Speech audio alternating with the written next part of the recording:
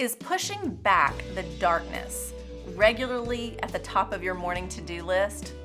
Pack lunches, get the kids to school, run some errands, do some work, push back the darkness, figure out what's for dinner. It's probably not something we think about like that in practical terms.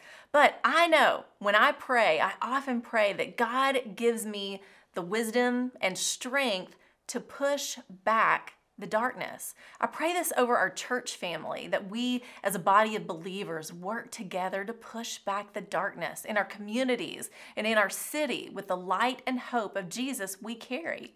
The darkness isn't something we readily see. It can be the brightest part of the day, yet darkness can surround us, even be waiting at our door. What is this darkness we need to be aware of, and how can we actively push it back? Darkness in Scripture refers to evil, sin, and despair. Light, by contrast, refers to truth, holiness, wisdom, and goodness. Jesus refers to himself as the light and how believing in him is the key to remaining in the light. John 12:35. Then Jesus told them, "You are going to have the light just a little while longer. Walk while you have the light, before darkness overtakes you. Whoever walks in the dark does not know where they are going. Believe in the light while you have the light, so that you may become children of light." Jesus goes on to say in verse 46 that he has come as a light into the world, and that whoever believes in him should not abide in darkness. Abiding in darkness is living in sin. Sin brings darkness to our heart and life, and ultimately, if not thrown out, will gradually take hold of our life and keep us in the dark. Ephesians 6:12 reminds us that we don't struggle against flesh and blood, but against the powers of this dark world and against the spiritual forces of evil. If we lived each day fully understanding the spiritual war that rages around us, I think our to-do list would be topped off with war room type prayers to push back the darkness. Darkness creeps into our life in very subtle ways.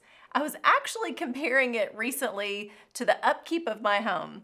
If I don't do laundry every day, it will pile up. If I don't keep the dishes cleaned up and put up, a towering stack of dishes will overtake my sink. If I don't vacuum and sweep up the dog hair on a very regular basis, or clean my bathrooms, mop my floor, or take out the trash, my home will quickly be overtaken. I have to daily work to push it all back. Sin and darkness creep in the same way.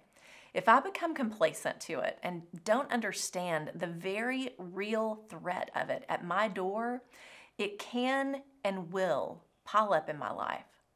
Do you feel overtaken by darkness? Maybe you're in a serious struggle right now. Call on the name of the Lord. Don't fight your battle any longer without the Spirit of God in your life.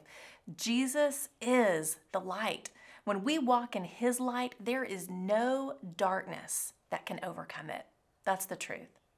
Get your armor on. Stay prayed up, alert, and on guard. Stay in the light. Take active steps to get the sin out of your heart, your life, and your home. Love and serve those around you. Resist temptation and connect with other believers to hold you accountable and encourage you. Hide God's word in your heart daily to prepare for battle. Together, we can push back the darkness. Oh yeah, and let's put this on our daily to-do list. I'm Lori Klein.